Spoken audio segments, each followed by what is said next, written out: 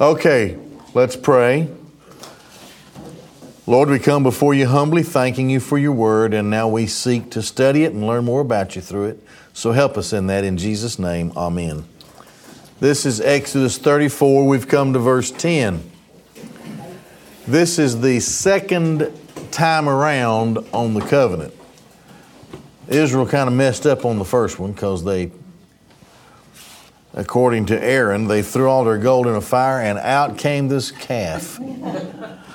That sounds like something I'd have told my mama.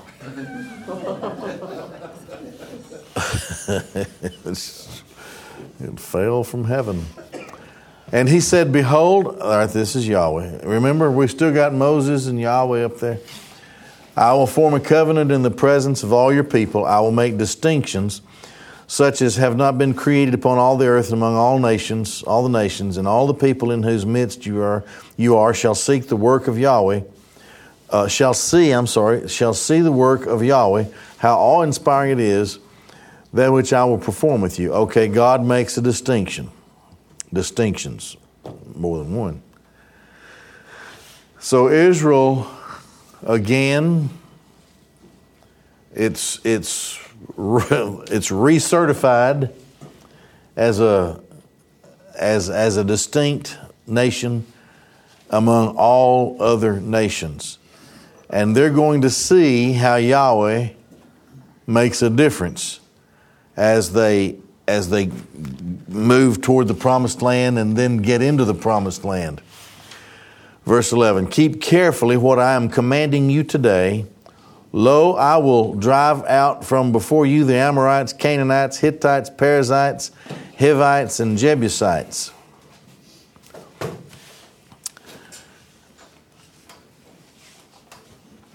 God assumes the responsibility of taking care of them. He gives His word. He doesn't have to give anything else. Now, how are the people going to respond to that? Well, you and I already know what happens in the book of Numbers. They send out spies. God already said, I will drive them out. You don't have to worry about them. It doesn't matter if they're 10 feet tall and have walled cities and they make you look like grasshoppers and all that kind of stuff. That's meaning. That's irrelevant. It doesn't matter. Because God is God. So they have this promise. So here's a distinction. A distinction is when you go and come up against these people, don't worry about it. I got you covered. See, that's what it means. Beware now. Beware lest you form a covenant with the inhabitants of the land into which you are coming, lest it become a snare in your midst. Okay,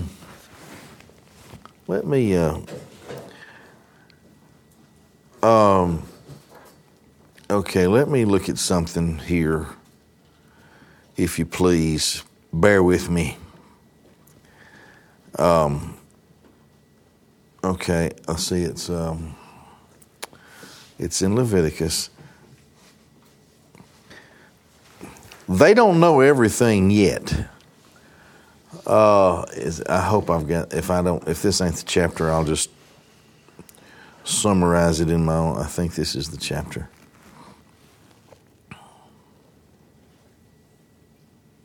We're going to see down here that they're to not to let a sacred tree, so-called sacred tree, a pagan thing, don't let it stand or anything.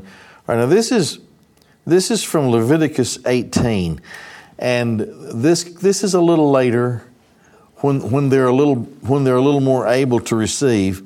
Yahweh spoke to Moses, saying, speak to the sons of Israel, say to them, I'm Yahweh your God, according to the doings of the land of Egypt in which you dwelt, you shall not do. And according to the doings of the land of Canaan, where I am bringing you, you shall not do. Okay. Egypt was bad, and the behavior of the Egyptians was bad, but Egypt had a little more class than Canaan. A little more.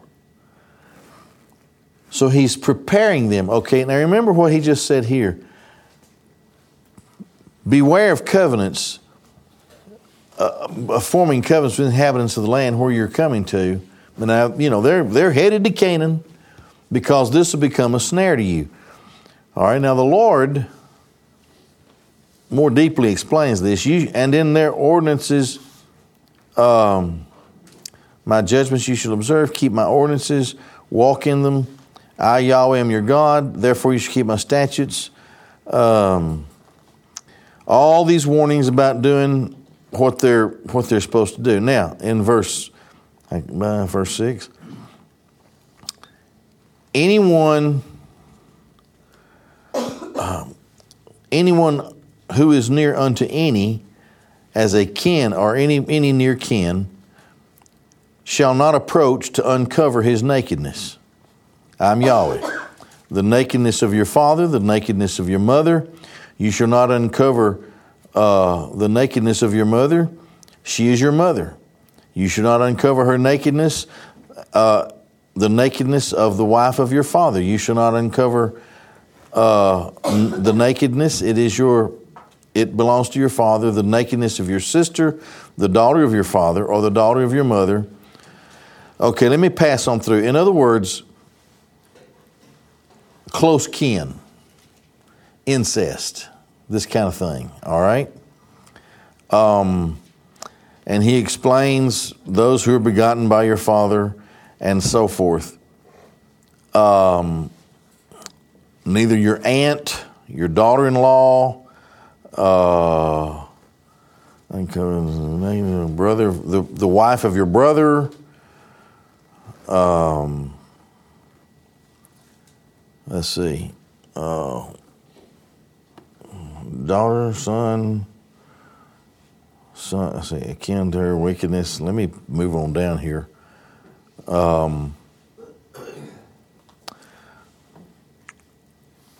It goes on through. I'm going to take too long trying to find it here. Well, no, I just came to it.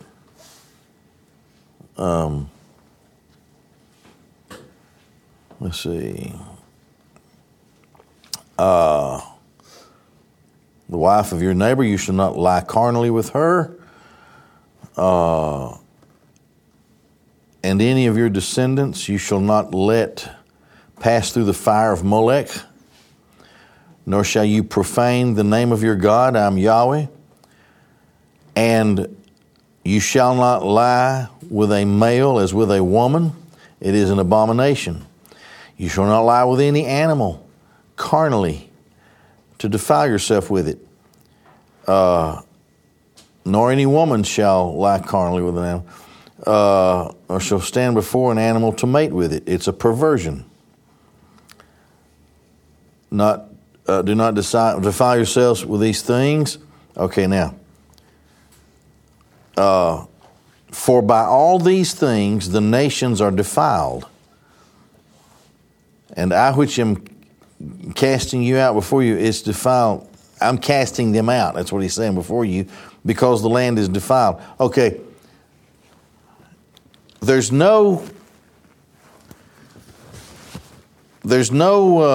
restraint on the pagan kind of, this is all fertility worship.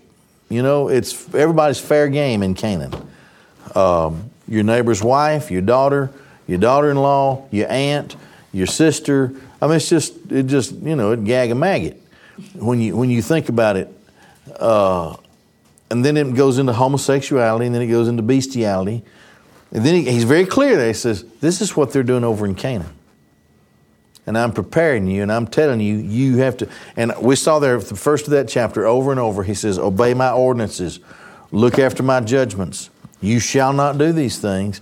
Now, he says here, well, and of course you and I already know the end of the Old Testament. They do. They do it.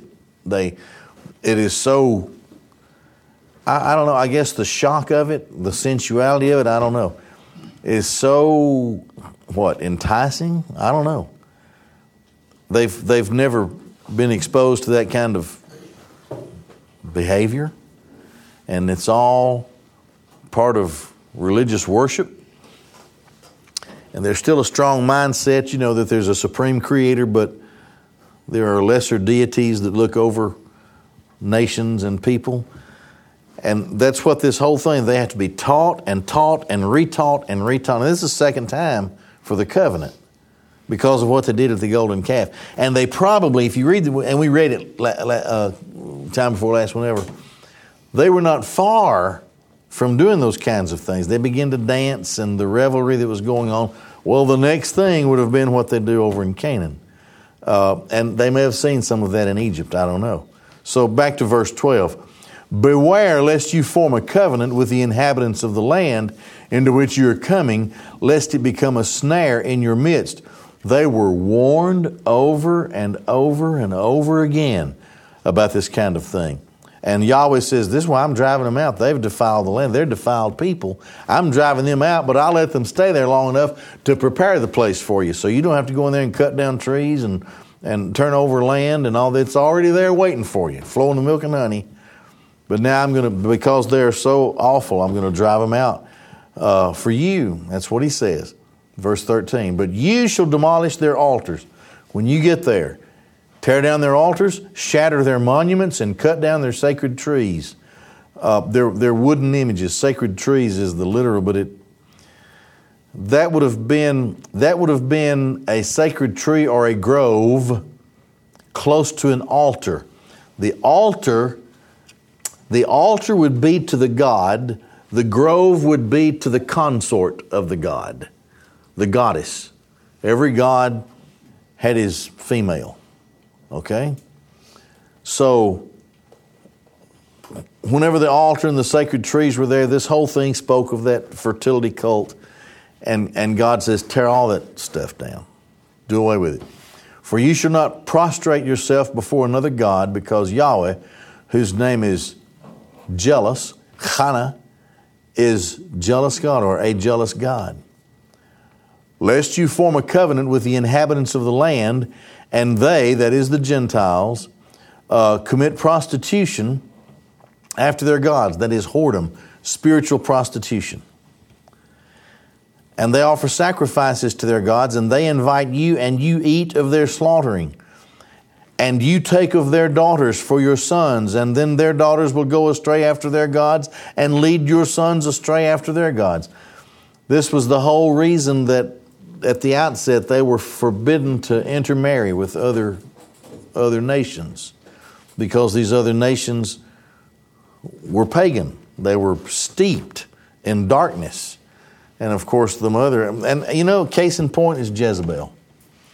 Ahab, I'm not going to say he was a good guy, he was the worst of the bunch. But he just chased around after Jezebel and let her do anything she wanted to do. And she introduced so much horrible darkness into the northern kingdom that the northern kingdom never recovered from it. Never did. So you can think of the history of our country. There was a day when there were things that were taboo, they were not legal, they were forbidden. Somebody comes along and says, that's too harsh. Hath God surely said. Hath God surely said, yeah. Yea, hath God said. So, you let a little something, everybody, the world calls innocent, which is not. And the next thing you know, Pandora's box of evil and darkness is opened.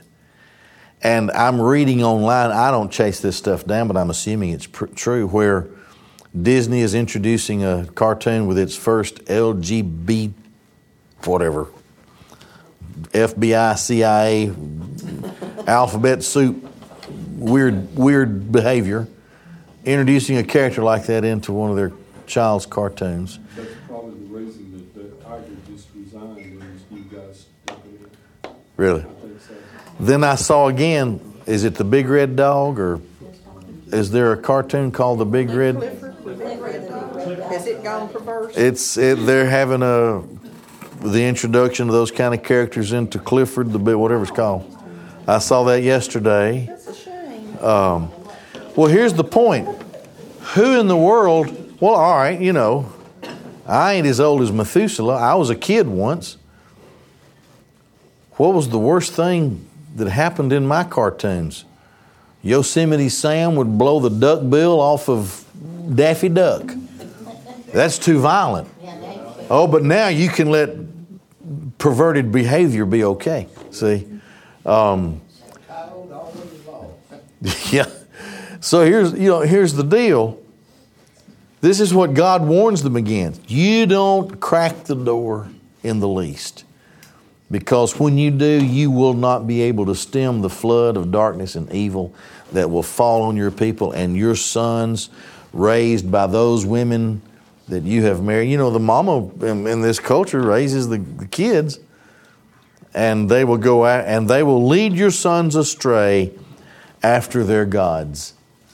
May I say that in our lifetimes we have seen this. These very things that were forbidden in Leviticus. About 2 years ago, I saw where a man wanted to marry his dog in California. Another one was a pig. Seriously. I don't know. He didn't say. Man. Yes. Well, I don't know. It's okay. Well, I'm just. I don't know.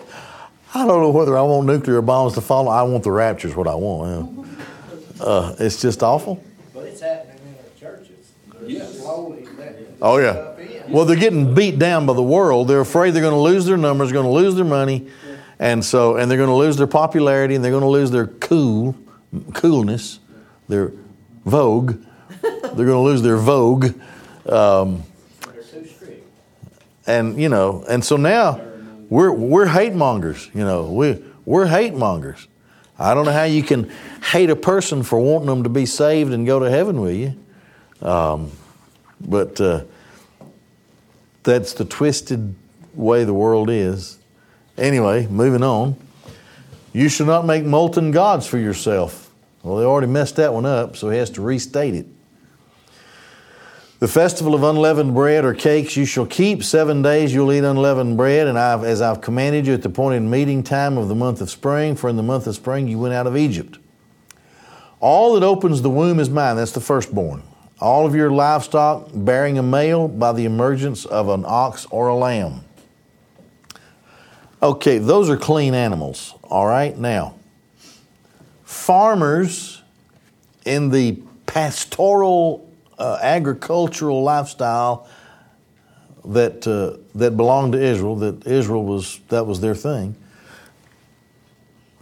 Donkeys were important.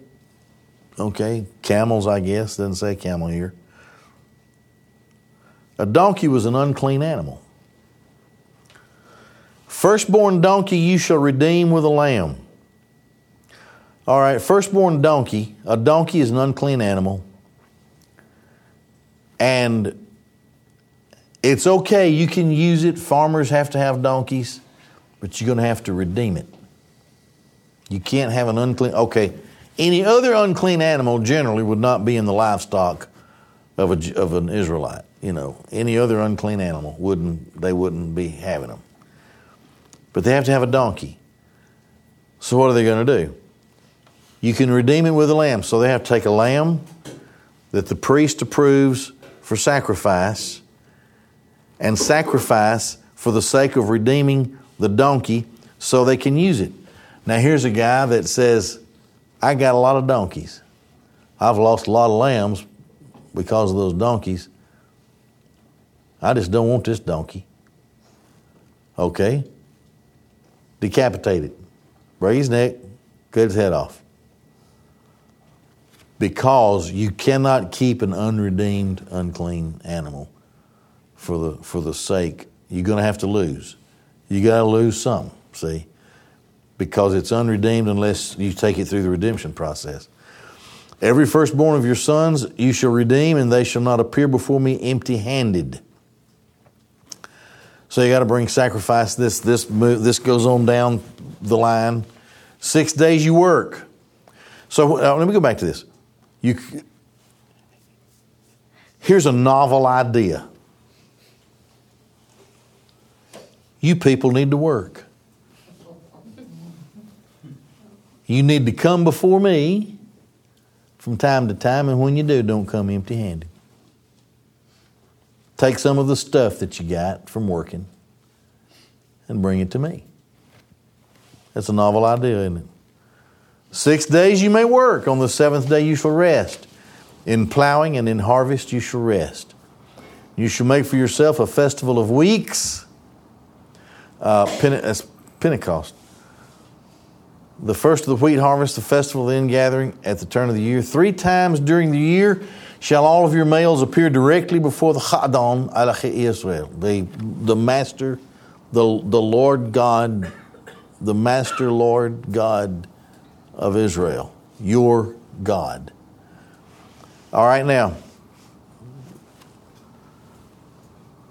unleavened bread, right? And Pentecost, of course, there's Passover as well during that first time. And then the Feast of Tabernacles also. So, those times were sacred, but they were festivals. They were feasts. And, people would have a good time. They would enjoy themselves and come before the Lord and all that. That's like God saying take 3 weeks a year vacation, right?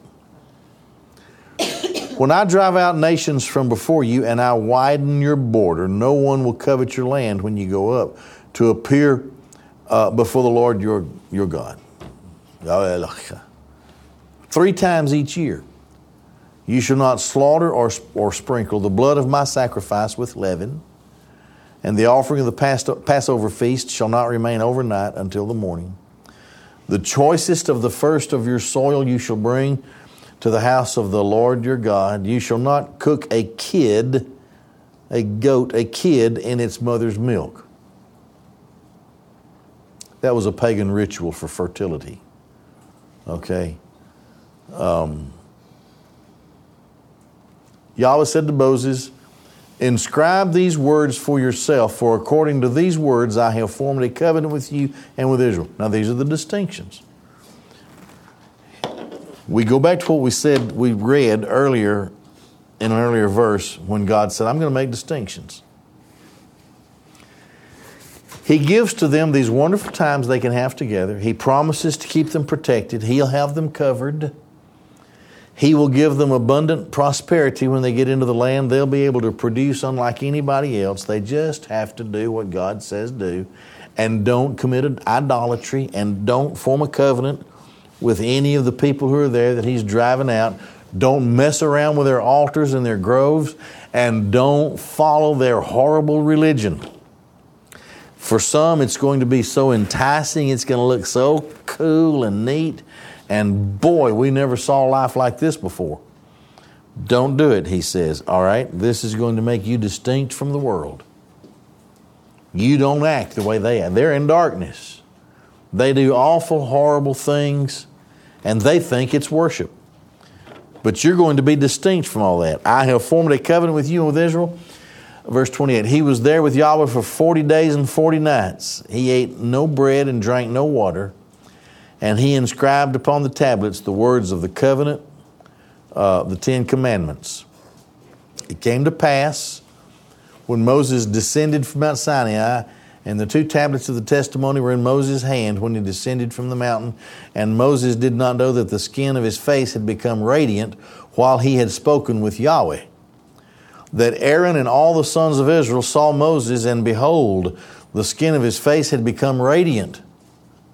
And they were afraid to come near him. And Moses called to them, and Aaron and all the princes of the community returned to him, and Moses would speak to them. So he had a radiance about his skin.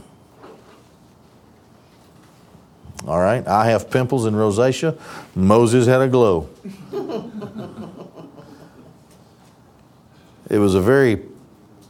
I'm sure it was a very profound thing for the people who saw him coming. Afterwards, all the sons of Israel would draw near, and he would command them everything that Yahweh had spoken with him on Mount Sinai. When Moses had finished speaking with them, he placed a veil or a covering over his face. I guess they kept staring at him. But now Paul says that he didn't want them to see that he was beginning to fade. What a guy. I'm going to be like this all the time. But he wasn't. When Moses had finished speaking with them, he placed a covering over his face. When Moses would come before Yahweh to speak with him, he would remove the covering until he left. Then he would leave and speak to the sons of Israel what would be commanded. Then the sons of Israel would see Moses' face, that the skin of Moses' face had become radiant, and then Moses would replace the covering over his face until he would come again to speak with him. So here are these infallible proofs that God once again is going to deal graciously with Israel in spite of what they've done. Here is the covenant again. Again, the promise of God to keep them secure, and the proof that Moses is God's man, and so he can be the leader and they can trust him. And listen, Moses would speak to Yahweh, the tent of meeting, and Yahweh would speak to Moses, Moses would speak to the people, and people knew what was going on. So there's warning after warning to the people that they are not in any way, he's preparing them for Canaan, although you and I also know that they're going to have to go in circles for 40 years.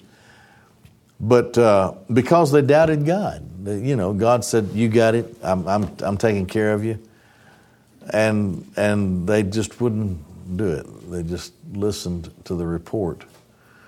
The coronavirus was just too strong for them, and God couldn't protect them.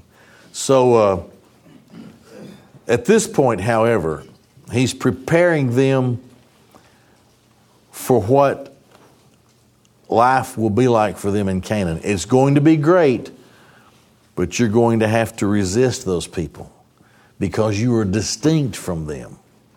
There's nothing wrong with light being distinct from darkness.